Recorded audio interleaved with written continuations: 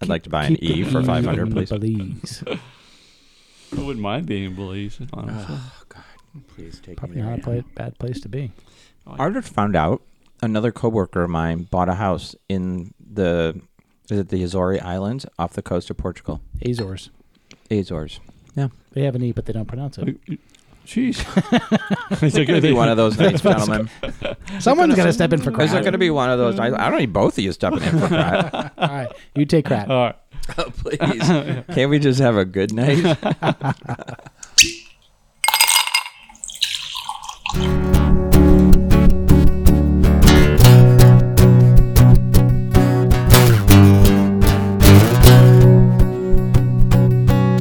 Hey everybody, and welcome back to Bourbon Boys, the podcast where guys get together to talk about, well, bourbon, about life, lore, libation, and everything that comes with being a dad. We aren't bourbon snobs, just a group of guys who like bourbon for what it is and how it tastes. It's pretty simple. This is podcast number 60. I'm Dew, your host, and with me are three of the four Bourbon Boys. We got Alton. Hey. Kurtron. Hey there. And we're substituting for Kratt tonight. But tonight we are going to pick up where we left off with another Staring Down the Barrel episode.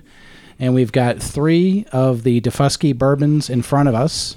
And we're going to hear from Tony, the owner, founder, master distiller, and learn about what goes on in starting up a distillery. So glad to be back with you guys. And Tony, thanks for jumping in with us. This is going to be a blast. It's going to be a blast. It's going to be a real good time. I just got to make sure I don't mispronounce this one. It is Daufuskie. You got to be careful with that one. I know. That's what I'm saying, Tony. So, Tony, can you verify the pronunciation? It's Daufuskie. All right. Ooh, I get it right. I just want to make sure there wasn't just yanking our chain. Yeah, I did. Anytime you want, you can say, "What the Fuskie?" That would make a great T-shirt, actually. That would make a great T-shirt. Yeah. Do you have that yet? No, that T-shirt's not out. So all right. someone do that. All right, we'll help you with that. All right, we get 10 cents on the dollar for every one you sell. They're probably gonna be $100 each. So That's all right. I'll take $10. I love it. Well, Staring Down the Barrel is it's a fun way to hear from the craft distillers who are doing their thing, and everyone's got a different path, a different way of making it happen. And we're just delighted that you're here to talk us through it and tell us what's going on. Absolutely, glad to do it. Cool. All right, Kurtron, lead off batter. You give me first, Tony. Sorry. So we're going to ask you a lot of questions tonight, but I guess just to get us started, tell us a little bit about your background, because I understand you're a chemist. Chemist, right? Chemist, pharmacist. Chemist, pharmacist. I'll say same thing, probably not, but... Absolutely. Back in the old days, that's actually what they were called, was chemists. Yeah. So that's... All right. So tell us about your background, but more importantly, how the hell did you get into bourbon and the world of spirits? Okay, so I'm not going to rewind you too far, but I grew up in Kentucky, in rural Kentucky, and then went to the University of Kentucky to attend their College of Pharmacy. And that's actually where I was first introduced to bourbon, but we'll go back to that. Okay. Graduated from pharmacy school, and I've done a lot of different things. I only practiced pharmacy for about 10 years, and then I got into other types of healthcare. I got into a lot of technology. I'm probably on about my fifth iteration of who I am and what I do. And I've retired from most of my healthcare background. At one point in time, I had the 42nd largest nursing home chain in the country. Also have been involved actively in hospice programs in 21 different states.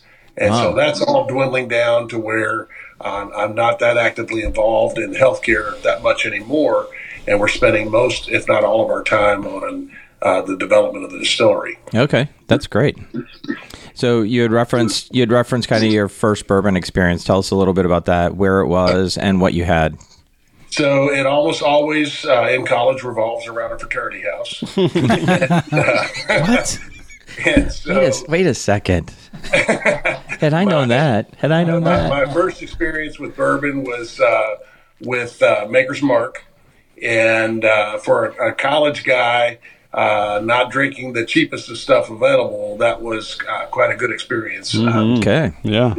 We've got some fun stories that about Maker's Mark that I'll probably have to reserve to offline unless it's unless the show has a little bit of color to it. It does. But, We can beep things out. yeah, so I'm going to tell you a real quick story. So in my fraternity house, one of my fraternity brothers and I saved up some money. We bought a bottle of Maker's Mark. We went off to a UK football game. And when we came back to get the bottle out of our room, the door was locked. And so we're like, something's not right. So we went and got a ladder. It's the third floor. So we got this longest, climbed up. We were going to try to climb in the window to get it. And it turns out that my roommate was in bed with his girlfriend. So he wasn't responding to me knocking on the window. He wasn't responding to me knocking on the door. He clearly had other things on his mind. Clearly. And so what we did, since we couldn't get to our bourbon, is we charged 50 cents a person to climb up the ladder and take a peek in the window. So we got another bottle of Maker's Mark. Oh my God. Okay, what was the cost of a bottle of Maker's Mark then? Oh, back then, this is 1979. 25 guys. A bottle of Maker's was like $13 or $14. Something like that. Oh my 25 God. happy guys. 25 heavy guys. Best Okay. 50 cents I spent this week. The good news is, at only 50 cents a pop, he lasted long enough for us to That was a follow-up question. Exactly. Okay, no, okay, so there's a bigger question. There's a bigger question here. Are you still friends with this guy? Yeah, absolutely. Really? Oh my God, that's hilarious. That's hilarious. Talk about your cord being tangled. Oh my Yeah, he had God. the greatest first name for that situation. His first name was Max. Oh, All right. Maximum effort. Yeah. Maximum We'll leave it at profit. that. We're not going to last names. no, let's not do No, that. no, No. There's That's a really good chance neither Max nor Maker's Mark are listening. That's right, exactly. Still safe, but Right. let's not out them. So, okay, so you had your first experience with Maker's Mark. That's one that will stick with me for a while. So how did you decide then to start Daufuskie? By the way, great name.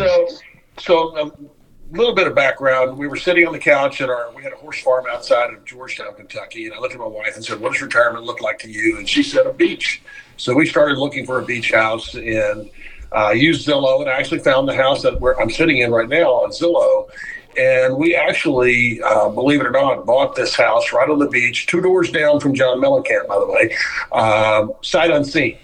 Wow. And we'd never been to Daufuskie. We'd never seen the house. We bought it, and then we came here. And so I was in a meeting with a medical director at one of my companies, and he said, you live on this remote island that you can only get to by a boat. You're a chemist by background. He said, you should be making rum.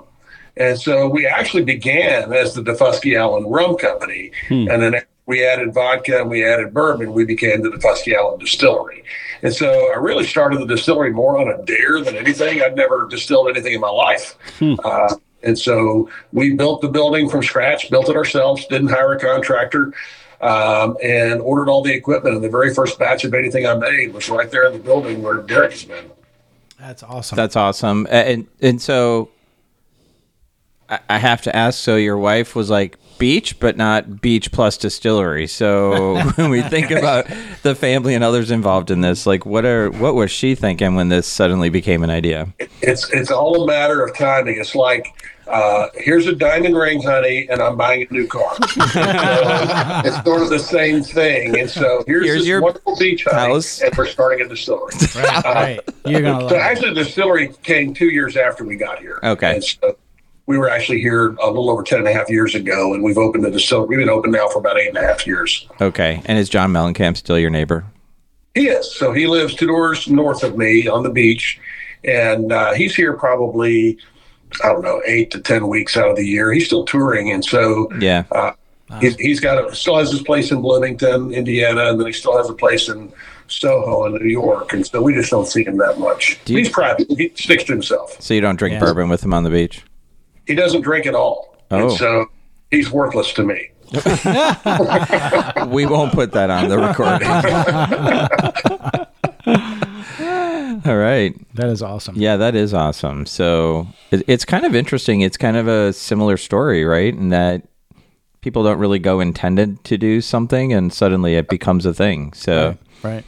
yeah. And it's become a bigger thing than we expected. Obviously, we've expanded our product line. We added on a deck. This year, we built a brand new deck. We built a sound stage. We brought in a food trailer.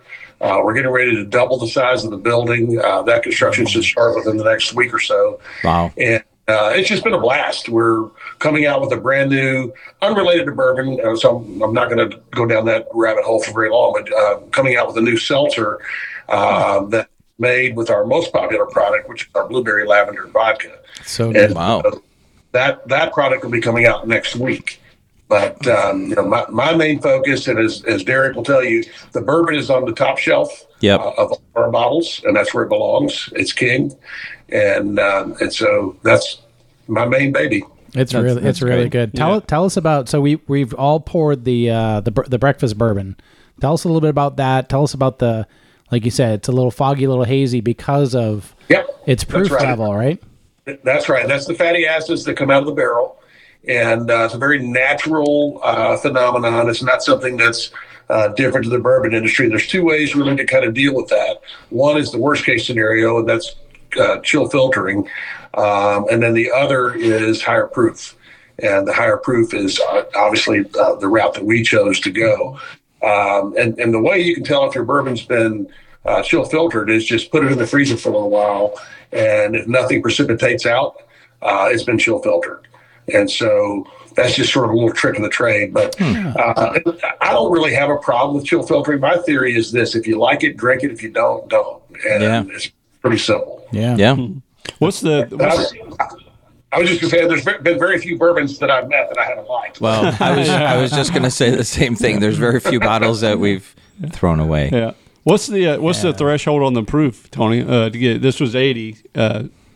What is it, 80, 84, 86? Is that why a lot of bourbons are 86? So the threshold to make sure that the fatty acids don't fall out is 92. 92, okay. So it has to be 46% alcohol or higher. There's some distillers that'll tell you just count on 100 proof, but the real chemistry behind it is at the 46% alcohol range. Okay.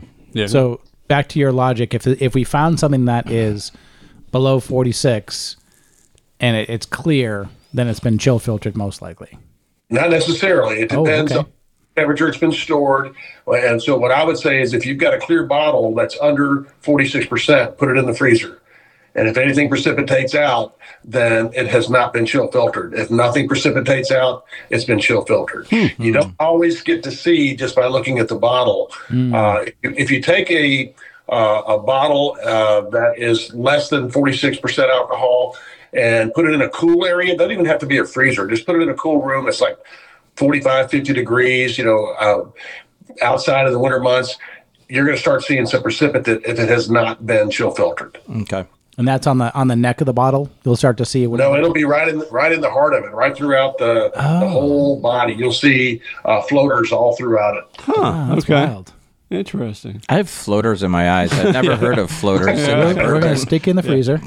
Yeah. I didn't know where you were going with the floaters. See if I precipitate.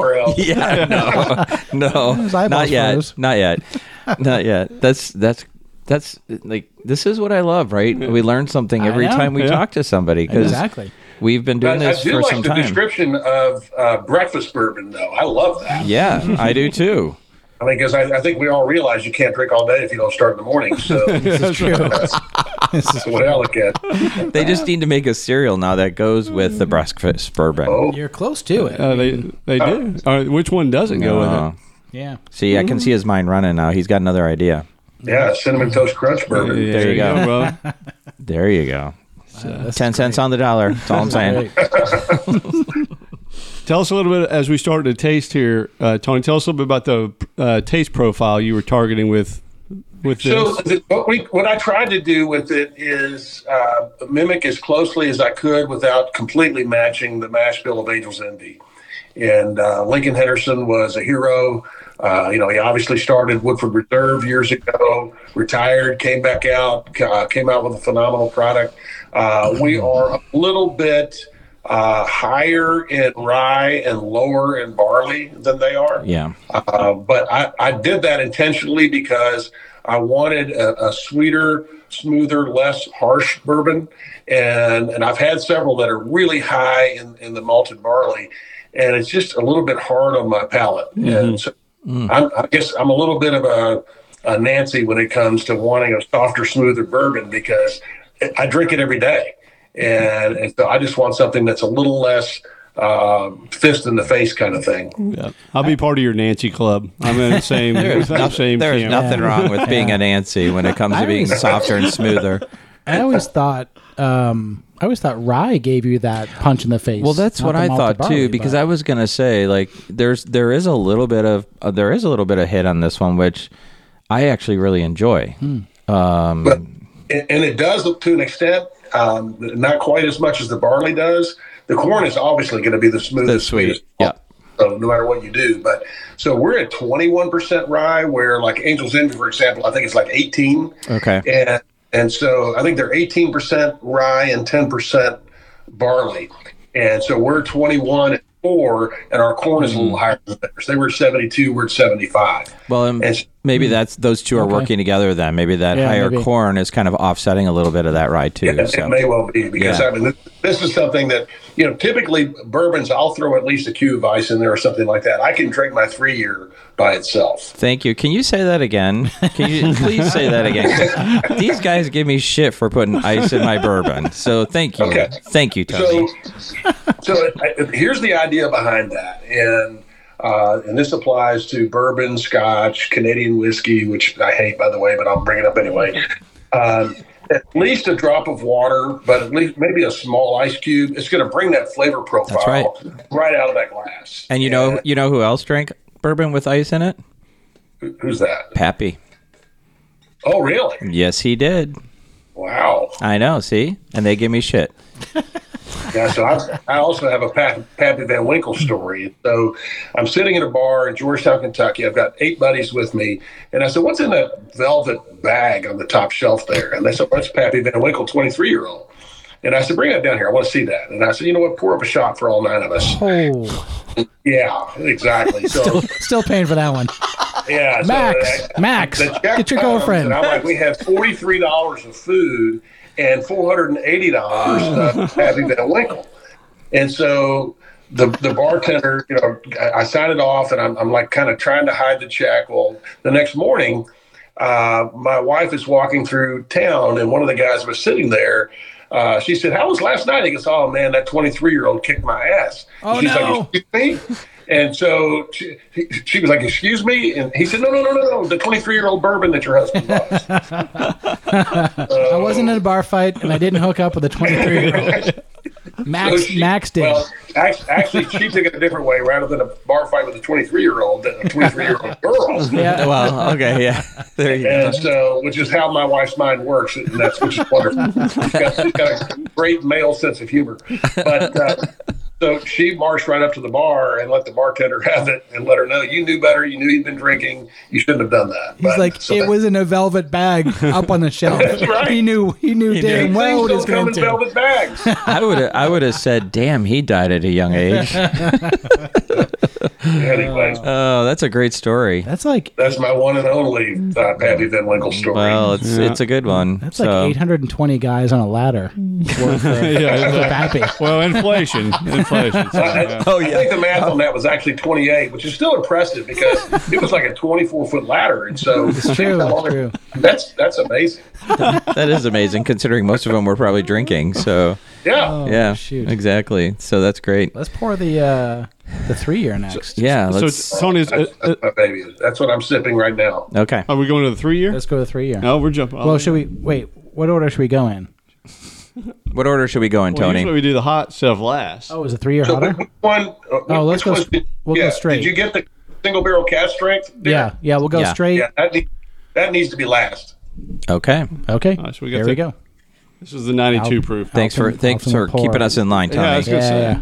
We've misstepped. So, Tony, one thing, and I'm sure you've listened to the full entourage of Bourbon Boy podcast, but one of the things we talk about, this is about, 4 dads. We all got college-age kids. Some of them are growing out of that now, but, we mix in a little bit of, we call it sage wisdom. I don't know if it's worth a damn or not, but you said you've reinvented yourself multiple times throughout your career, intentionally or unintentionally. So, talk a little bit about that and your mentality of, hey, it's a dare, it's a challenge, or just something that piques my interest.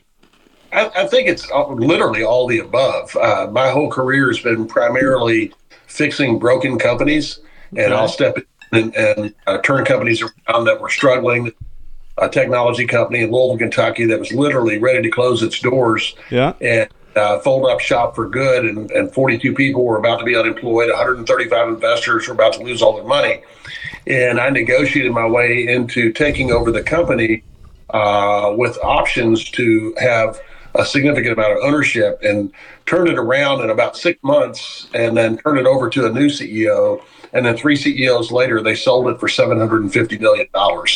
And so, what I like to do is take challenges, either broken things or new ideas, and run with them and do something fun. And that's kind of what we've done with the distillery. We've got, we started from scratch, not knowing anything, brought in a few friends and family to invest with us. We bought out several of them along the way. Yeah. And we're growing like crazy. I mean, every single year on year, we're seeing 20 to 35% growth. Wow. And it's continuing. We don't see anything getting in the way of that. And it's just really been impressive. That's awesome. Well, kudos to you for the courage. Any drop a little wisdom on our listeners? Anything you'd say to them as they approach their careers or lives, or advice for others of how to think about things? Kurt's looking for some advice, as a matter of fact, over there. Well, I mean, to me, there's several little adages out there. I mean, the first is you can't steal second if you're going to keep your foot on first. And so sometimes you just have to get out of your safety zone. Yep. And try something new and just go for it. Failure is not that. It's not failure. It's an opportunity to learn on how to do things better next time. And I've had my share of business failures. I've owned 57 different companies in my career. Wow. And I've had 2 or 3 of them that didn't turn out so well. But for the most part, I've been really blessed with good fortune and hard work. Yeah. And that's what I'll tell people is, don't think getting into this. But I had some friends that wanted to start a brewery recently, and I think what they wanted to do is really invest in a brewery. Okay. And there's a big difference between owning a brewery and investing in a brewery. Same thing with the distillery. And so, if there's anybody out there that's considering doing their own thing with a craft distillery, I say go for it. But be prepared to work long hours. Be prepared to be the main person, and just work hard. I'm 63 years old, and I'm still lifting 50-pound bags of sugar and 40-pound cases of product all over the place. And it's just the reality of what we do. The other thing is, it's not all glory. 85% of what we do is cleaning and sanitizing. Yeah. Not making product. Yeah, we've heard that. If you go into it with the glory picture, you're going to be discouraged, and you're going to be disenchanted. If you go into it with the reality of 85% of what you do is going to be hard work, but the 15%, when you see people smiling and you see guys saying, "Hey, we want you on our podcast," that's where the reward comes in, and you feel really good about what you've done. That's awesome. All right. Well, if you end up on Rolling Stone magazine, just make sure you call us out. 10%, right? 10%. I'm getting the recurring theme here. 10%. I'm just messing with you. That's awesome. Well, I appreciate you sharing that. Like I said, it wasn't part of the script, but it wouldn't take advantage, dude. And I think, to build on that, obviously you mentioned the hard work, and you're not afraid of that or taking a chance. But I think, just in our short time together, I think attitude really equals altitude, and just you come at it, you got a good spirit about you, you're fun, and the hard work's there, but like I said, you recognize the value of that 15%. I'm assuming that's not a new approach for you. No, not at all. It's been pretty much my entire career. I grew up an Army brat, and so both my mother and my father were in the Army, and born in Japan, lived on Army bases all the way up till about the 6th grade. Dad was toward the end of his career was in data processing, which not many people were in computers back in the 60s. And so they moved us about every 3 months. And so by the time I was in the 6th grade, I'd been in 11 different schools. So you learn to adapt, and you learn to deal with change. And to me, change is always exciting. Yeah, that's crazy. That's awesome. Yeah, that's crazy. It really is. Oh, go ahead. Were you going to ask something? No, I was going to ask, while we're doing this, tell us about the straight bourbon that we're drinking right now. Well, all right, so this one is actually my personal favorite. The thing about aging bourbon in South Carolina is it ages here very differently than it ages in Kentucky. And the process is the same. You fill a barrel with distillate, you let it age for a period of time, you have your medium char, whatever barrel you want to use. Our barrels, by the way, come out of Louisville, Kentucky. It's a nice little cooperage there called Zach Cooperage. They're just great people, good family. They've been in the business for a long time. And the thing about aging in South Carolina, though, is we don't have those cold, brutally harsh winter months like they do in Central Kentucky. And you wouldn't think of it that way, but I mean, I can tell you, when I lived there, I lived through many, many ice storms, many sub-zero months, and those barrels kind of locked down during that time. And in the South, we don't have that. And so this barrel is actively breathing in the bourbon, breathing out the bourbon as it gets cooler at night. So that contraction and swelling and contraction, that action is constantly pulling that bourbon into the staves and back out. And it's really aging the bourbon. This 3-year bourbon probably feels more like a 6 or 7 year bourbon as a result. And what's crazy. Yeah, and the flavor profile is just absolutely phenomenal. I mean, this is one I don't like to mix with anything. I might put a little club soda in there, just put it a little bit, but I'm not going to, add any ingredients to this like an old-fashioned Manhattan, or a good old Kentucky mint julep. Which, by the way, at the Derby, the mint juleps are horrible. You don't ever want to go there. They're absolutely terrible. But so you buy a lot of them, Tony. Yeah, that's exactly right. Because you got to drown out the last one. Exactly. But so I've got a couple fun things. You can kind of see that where I'm sitting is right next to my home bar, and I actually have a bottle there because my next love after Makers became Woodford Reserve, and of course Lincoln was there, and then he left, and then Chris Morris took over, and now I guess last month he retired. But in 1998. They actually started personalizing bottles. And the very first personalized bottle was Chris Morris's bottle himself, and it's sitting on the shelf right behind us. And so I actually have his personalized bottle on my shelf. I think he's looking for that. Does he know that? Yeah, he doesn't know where Daufuskie Allen is. You're safe. I've had it for 25 years. He's not getting it. Let's just say that you're fusked if he does find out where you are on Daufuskie Island. So he better be a good swimmer because I'm not letting him get on the boat. Do you control the ferry? Well, I don't control it, but I know the people that do. Even better, right? Yeah. I can blacklist him. Yeah, that's even easier. You're not responsible for it. So can we talk about the flavor profile on this one a little bit?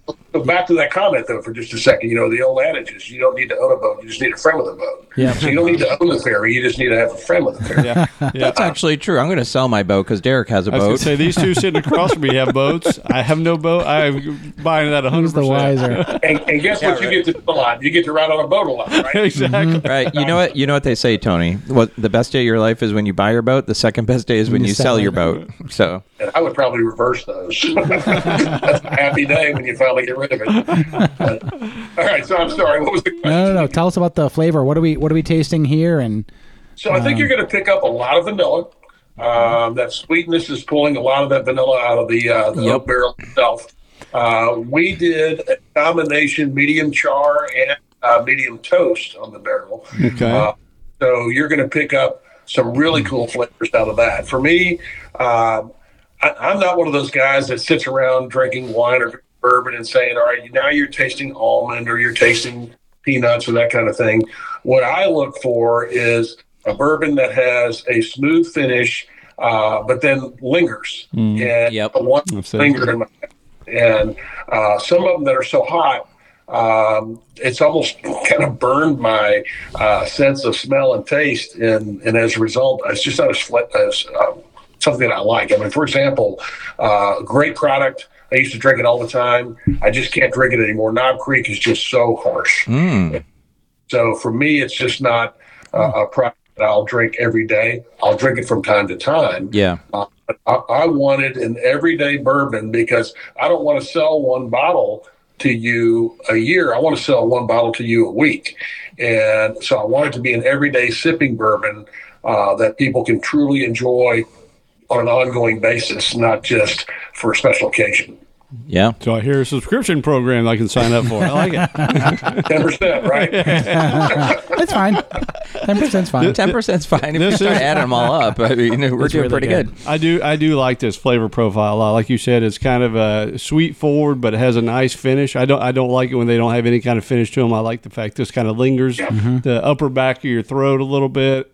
Not a burn, but just you just had a kind of a soothing drink. Very. The finish. We call that a Kentucky hug. I like that. This is a low country hug. A low country hug. I like a Daufuskie hug. I'd rather go there.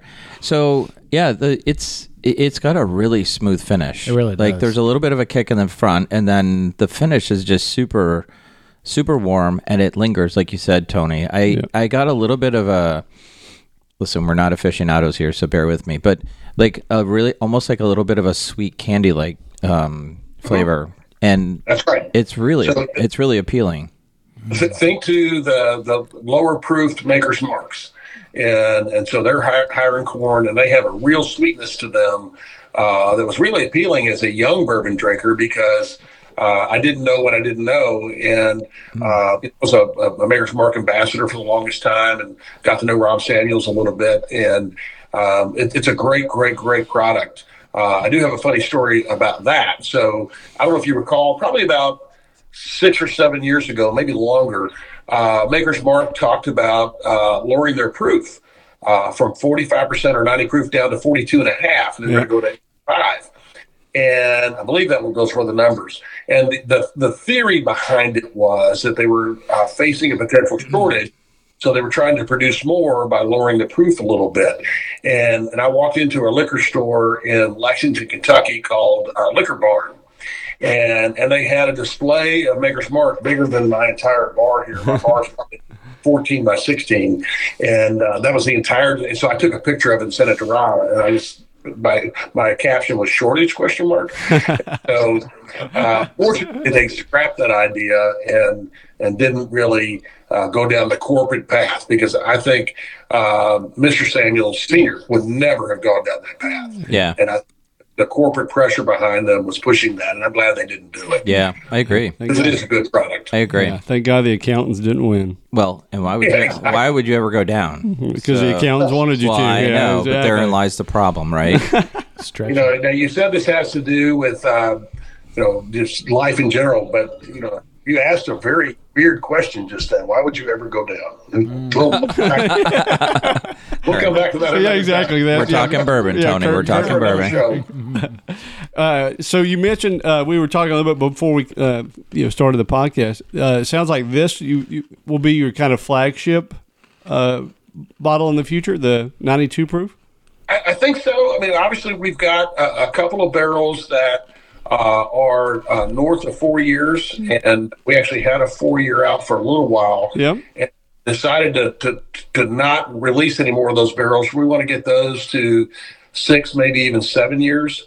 Just see what the difference is. I have a sneaking suspicion that they're going to be a little better, but not significantly enough better for us to go down that long aging path. The other thing to keep in mind is I'm the oldest living male in the history of my family. And I don't care how many generations back, 63 is the oldest guy that's ever lived in my family. Wow. And I don't have the patience to let something wait another 3, 4, 5, 6 years. Yeah. I want to drink it. And so I think our 3 years is going to be sort of our gold standard. What we will continue to do is on our Single Barrel Cask Strength. That came out at 4 years, and I think we would be digressing to pull backwards on that. So we'll continue to age barrels for 4 years to do this barrel cask. That's been a great seller for us. Our current batch, I don't know which one you've got, but I think our current one is 117.8 proof. Yeah, that's the one we're about to bust into. Okay. Yeah. Yes, sir. Got it. Yeah, that's it. Yep. So we've got different color labels. Obviously, the blue label with the crab on it. And that our art design was done by a Low Country Gullah artist who's on faculty at the Savannah College of Art and Design. Oh, that's great. He did this really cool crab for us. So the blue is the 1 year. The red is reddish, kind of almost Texas orange, is a 3 year. And then the purple which historically and sort of biblically has been that color of royalty. Yep. Yes, it is. Purple color for that. Yep. That's a Dutch color, too. You know that? I didn't know that. Yep. It is the sign of royalty in the Netherlands. Purple. Oh. Well, There you go. That's free. We got a Dutch for our bourbon now. there you go.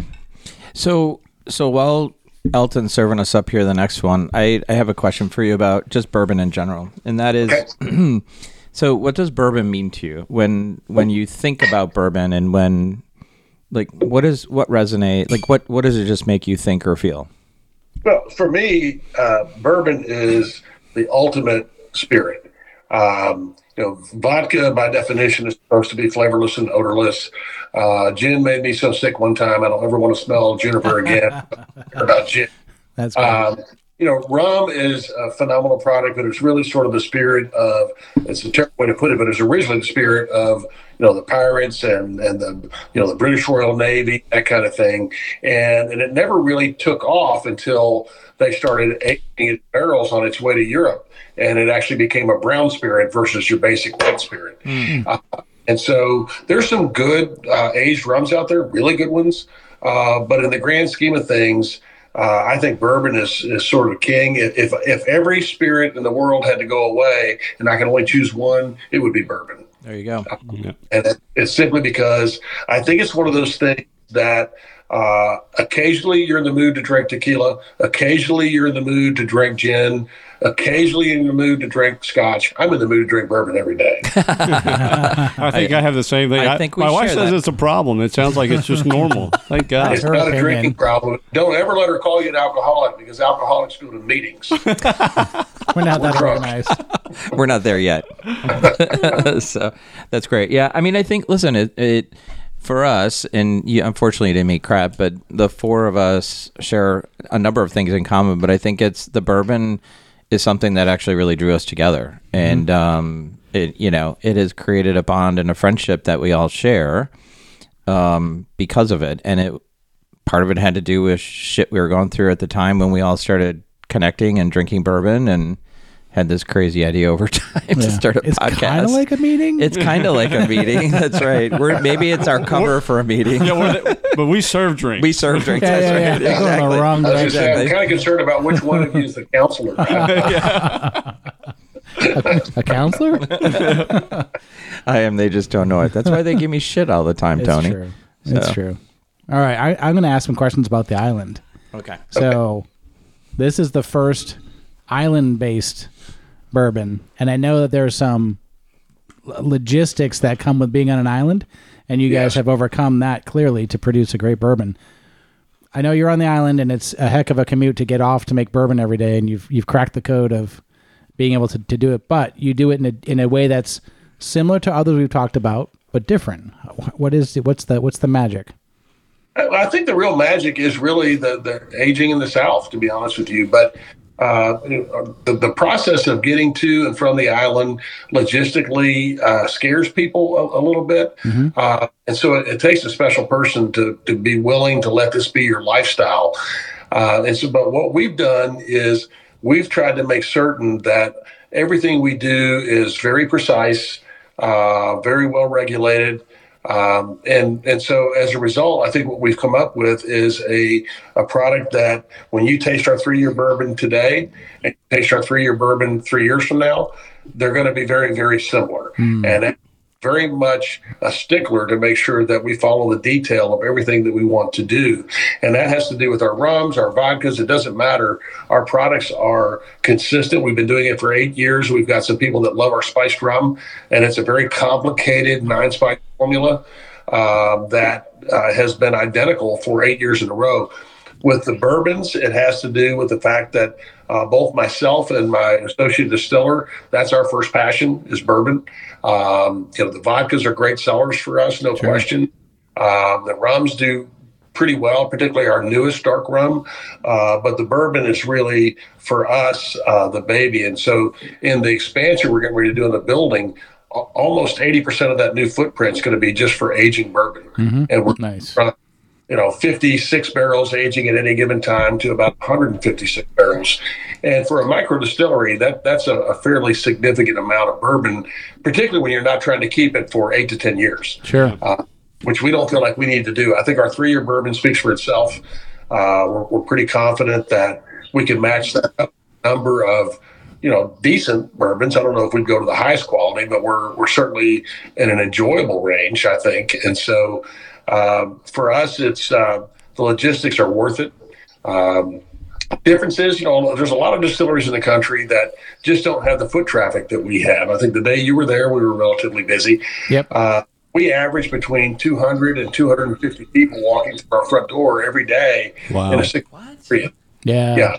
It's incredible. That's great. And it's primarily because, you go to Atlanta, you go to Charleston, you go to wherever, there's 1,000 things to do. There's about 5 to do on Daufuskie. Wait, we're there's one 4 of the those things? 5. I rode a bike around the island. What else is there? The island comes in our front door. That is awesome. It is quite a place too. Like it's got a great setup, a little pond out front, and very, very relaxing place to stop. We biked around the island. Yeah. And I recommend a golf cart. No. You're too young for that. I know, but lots of sand. Cart. Well, it's a combination of sand roads and then bootlegging bourbon in a backpack. Because I left with 4 bottles. I had the three bourbons, and then we got that blueberry lavender vodka. Yeah. And to Tony's advice, mixing it with tea, sweet tea or unsweet. Nice. Yeah. It's very, very good. It is dangerous. It is very, very good. So the story about that property is when we first decided to do this, we were just looking for an acre of land to drop a building on, have a parking lot, and enjoy it. And then my wife actually found this property, and when I went to look at it, it was actually a junkyard. Okay. I mean, everything. Broken down cars, broken down golf carts, old trucks, trash, shotgun shells, beer cans. It was just trashed.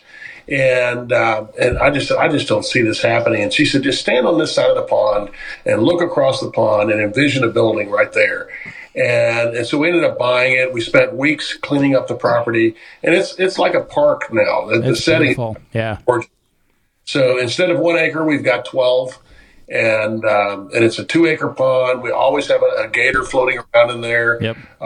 I walked out of the distillery one night right in the middle of a distillation just to go out and get some fresh air. It was dusk, and there were 72 white egrets lining the perimeter of the pond, and a whole family of 12 deer in the far field. And so I just looked at it and said, man, That's crazy.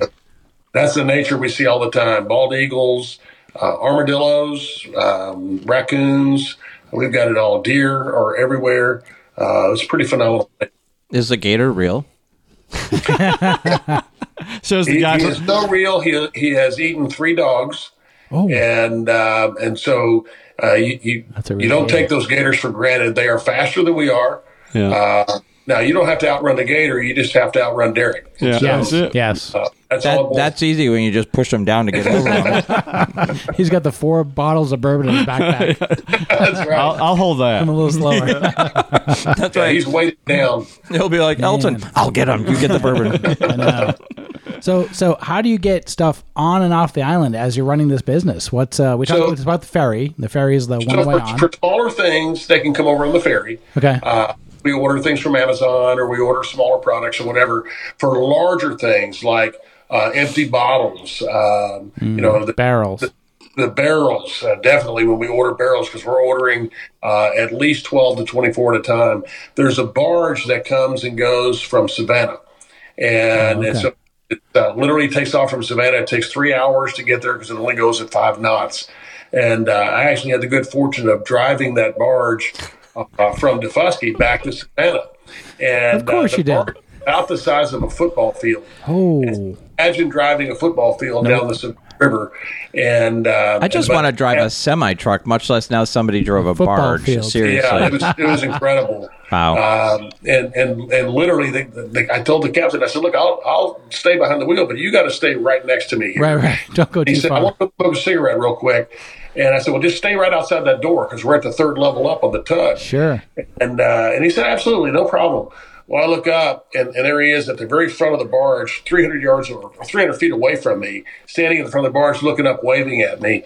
And panicked. And so I won't ever drive that barge again. But it was something I can say I did. Sure, of course. You're the first one on the podcast. Check it off. Yeah, no kidding. I would imagine it takes about a half an hour to even make that thing turn a little bit, but still. Now you mentioned you've got assistant. You've got a couple. I met a couple folks when we were there. How big's the operation? So we have 8 employees. Okay. Got 2 that are part-time, 6 that are full-time. And my wife is responsible for all marketing, all retail purchases. So any hats, T-shirts, all those kinds of things, she's responsible for all of that. She's typically in the liquor/tasting room as well. While you were there, she was the redhead. Yeah. Did you drive a pink golf cart? No, so that's Barbie. She's out front, all right. At the front counter. Barbie drives a pink go-kart. And so Barbie's been with us for about 7 years. We've been there 8 years. Nice. We have a couple of people that work part-time. We've got 2 new chefs who are working the food trailer. And the food trailer just came into effect. We've been open now 2 months. And that's because South Carolina law changed and allowed us to go to full bar if we have a department approved kitchen. Oh, nice. So instead of just doing a tour and one cocktail and sending people on their way, they can sit there and drink all afternoon. Yep. We have people that do that regularly. Yep. And then I go back to rent a golf cart, not ride a bike. I was going to say, It's a little bit easier. It just makes it more exciting, Derek. Is there any lodging on Daufuskie Island? So there's no what I would classify as like hotel or motel type lodging. There's a lot of Airbnb kind of places. There are condos, there are beachfront houses, there are properties all throughout the island that are short-term rentals. And there's been some discussion about reopening the old Melrose Hotel that shuttered about 15 years ago. Oh. And the new company that's looking at potentially financing that. Ironically, the family that currently owns that property, which is a former golf course and all that, they're from the Netherlands. They're Dutch. Really? So here's a Dutch connection. I love the Dutch connection. Well, apparently Camp Mellencamp is open 40-something weeks a year, so... So if I pass out on Mellencamp's property and he's not there, is he pretty sensitive about that? He's really protective about his property. Damn. And okay. He has a property manager that oversees the house for him. That's fair. That's fair. Okay. Fine. Little pink houses. Little pink houses for you and me. Yeah. Good and it's not a pink house, which was kind of surprising when I found that out. Oh, man. What's the name of this Dutch family that owns this place? I don't know, but I can tell you what they did. They made casings for sausage. Oh. They made billions of dollars off of just the casings that sausage goes in. Interesting. It's a van money bags? It's got to be van money bags. It's van something. It is. Van that's not true. It could be Janssen. Their last name is Van Nessen. Van Nessen. Okay. Van Nessen. There you go. Yeah. I figured a van would get you somewhere. Yeah, it always does. It always does. That's right. Until it breaks down. That's right. That's right. All right, so we now have the cask strength here. Yes. We are on the high test. This is the end of the show. The creme. The thing that we like about this particular one, it is very flavor forward. It's pretty. It is a gorgeous color. Look at that. Look at that color. We just love the deep amber color of that. That's good. I think they sells need the bottle almost by itself. Yeah. I'll hold that bottle up next to our 3-year. Yeah. And every time people go, I'll take that one. They just love the color profile of it. I'm thinking you need to strike a deal with Sherwin-Williams and have a color that is called Daufuskie Bourbon. So seriously, I paint my bar 10%. 10%. Just saying, 10%. Man, I'm going to have to negotiate this deal. Well, you better start because we're already like 3 or 4 in. So, all right. So tell us about this. Talk to us. This is barrel strength, right? Cask strength. Yeah, that's cask strength. So it's a single barrel. Most of our batches that we do, whether it's the 1 year or the 3 year, we're going to take between 5 and 6 barrels and harvest them into a big tote. So we've got a nice blended batch, so it's uniform across about 1,500 bottles. Okay. What we're doing with the single barrel cask strength is we're selecting one of our 4-year barrels. We'll bring it down, and all we're going to do is just a traditional 5-micron filtering. So it's not a chill filter or anything like that. It literally just goes through a filter to take out, the char that's in the barrel, pieces in the bottle. We've got different levels of filtering that we do for our various products. For like our vodka and our silver rum, it goes all the way down to a 0.5 micron, which will remove everything up to almost and including the coronavirus. so with the bourbon, we only go down to 5 micron because we don't want to take too much out. We just want to get the large particles out of it. Makes sense. And so that's all we do to it. There's no proofing involved. Whatever it comes out of that barrel, that's how it's going in the bottle. I'm getting a big Tennessee hug on this one. This is batch 3. Oh, yeah. It's a Kentucky Batch hug. 3. What did I say? Oh, Kentucky hug. It's Sorry. it's actually a low country hug. It's a if low you guys country are paying hug. attention. Yeah. Right, So where are you guys? Where are you physically located? Right now we're in Cornelius, North Carolina. So we're in the Huntersville, Mooresville, Cornelius area, north of Gotcha. Charlotte. So I actually have a mountain house just east of Asheville, and I love that area. But so the one thing that being a University of Kentucky basketball fan, don't ever bring up Tennessee. That's terrible. I'll edit that out. So this is 117.8. That's This right. is nice, and this is warm me up. This one will warm me up. This is really good. On a cold island night. This is where I know we've grown, because if I go back when we started all this, if we had tried this 3 years ago, we'd have been like, holy shit. What are Still we saying doing? that. And now but we're in a like, good way. okay, this is Like, really this is good. Very, very good. Yeah, It is very back good. Then you would say we should do a podcast on vodka. You sure you want to do this? No, it's And really, that's what I try to really tell good. people. When there's people asking me about it, I say, how long have you been drinking bourbon? How much do you enjoy bourbon? I'm like, well, I don't really. I said, stay away from the cask strength. That's not for you.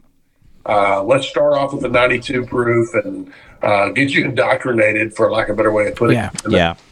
You can graduate to this later. Yeah. This is worth the matriculation. To get to graduation day. This is Wow, that's a great word. matriculation. Yeah, I've never heard that word before. Yeah, so when You're you in credits. guys did a video podcast, you'd have to put the definition of that up at the top. Exactly. Yes, we'll You're go to the exactly- Google truck. We'll go to the Google truck and look that one up. So I love it. I love this taste. Yeah, me It's too. really good.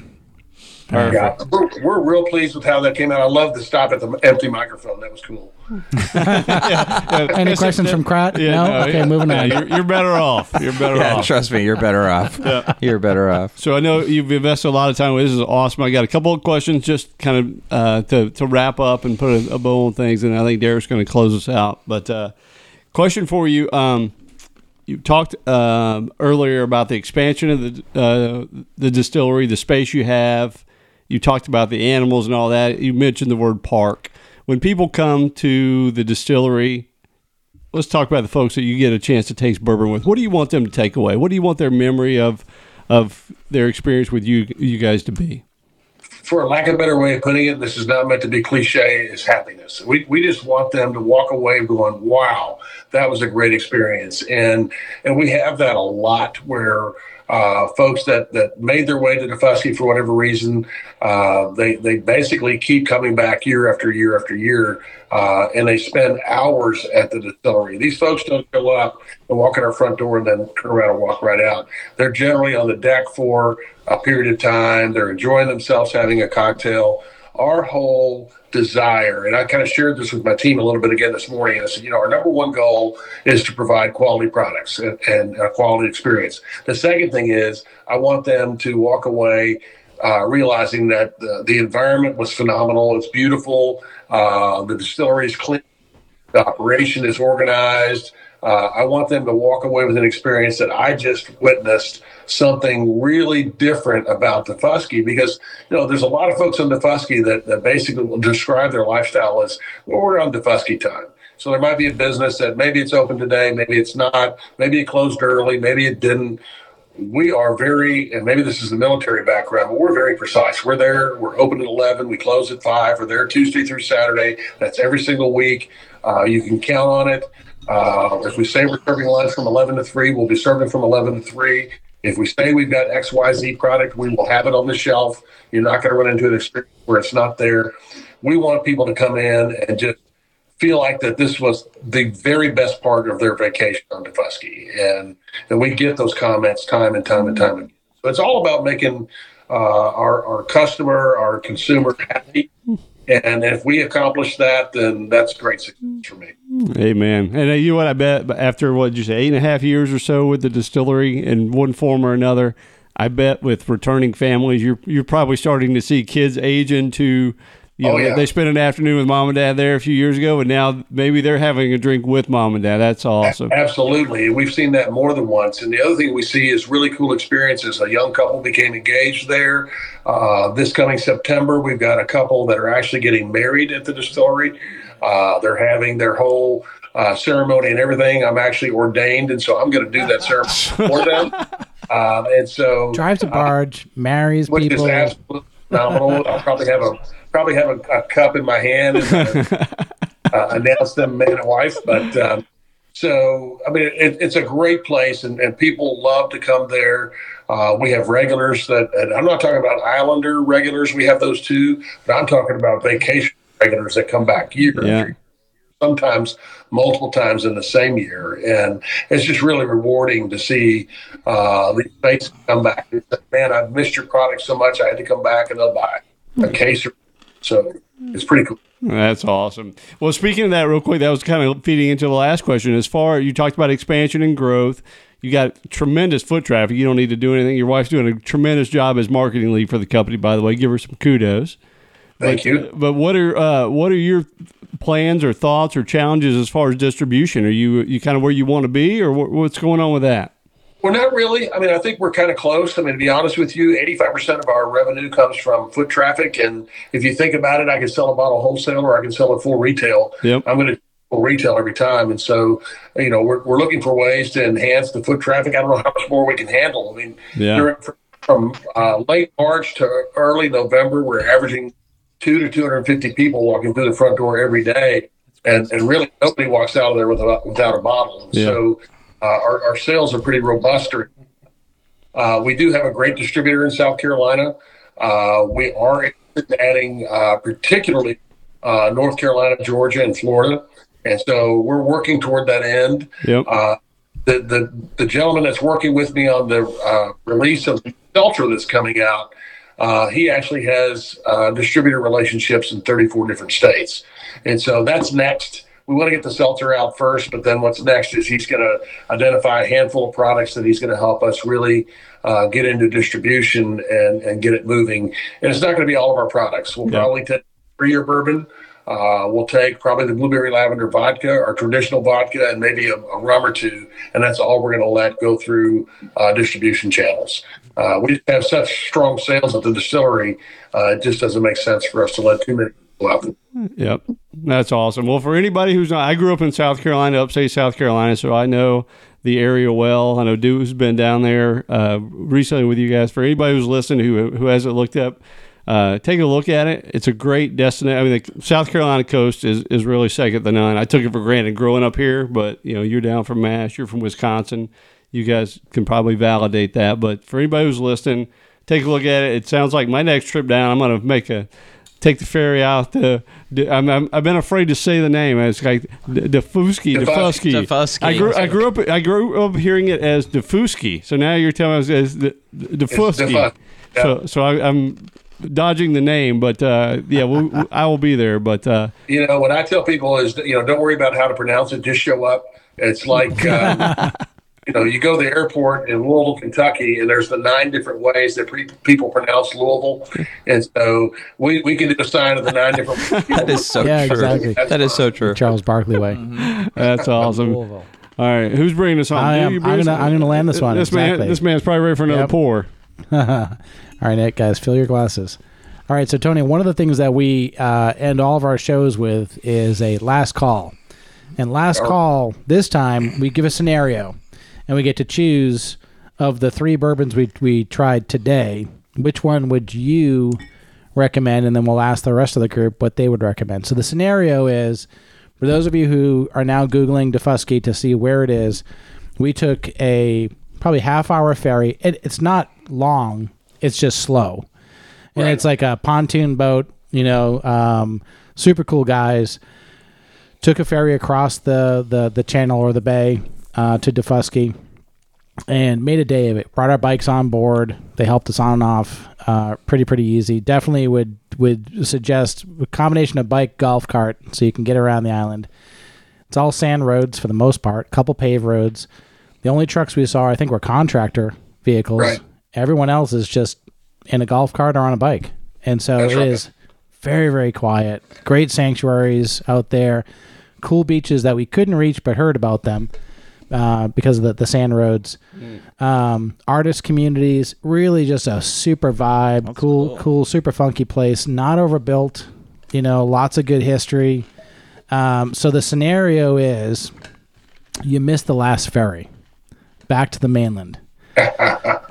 As we heard, unless you find an Airbnb, you're probably just going to sleep on a picnic bench, which isn't too bad. I'm calling Tony to sleep in the brick house. Yes. So here's the thing about sleeping anywhere except an Airbnb or maybe a cottage up at Freeport or giving me a call and I set you up with a sleeping bag in the distillery. There are lots of snakes on the island and not all good ones. Ooh. And you run the risk of a cottonmouth or a water moccasin. The gnats will eat you alive. You might, if you lay still too long, you might have a couple buzzards or two picking at you. And so I think it's not a good plan to just find to sleep. Sounds so good. There are options, and what I always tell people, there's nobody more helpful than someone who lives on Daufuskie. All right. Love it. If you're in a golf cart and you've got a map and you're holding it up in front of you, all you have to do is kind of turn it like this a couple times, and we're going to realize you're lost. And so we'll stop and help them along. All you have to do is wave somebody down and say, hey, I missed the boat. What do I do? And they're going to give you one of three options. They're going to say, I got an extra bedroom. Or go up to Freeport. They've got rooms at their little cottages. Or call Tony at the distillery, and for $75, he'll give you a sleeping bag and all you can drink. I like that plan. That's the best youth hostel possible. All right, so someone misses the ferry. They're in their golf cart or the bike. They've turned the map 3 or 4 times. They show up on your front steps of the distillery as you're closing, like, I'm here for the night. You pour them a glass. And you tell them a little bit about the island. Which one are you pouring to get them through the evening?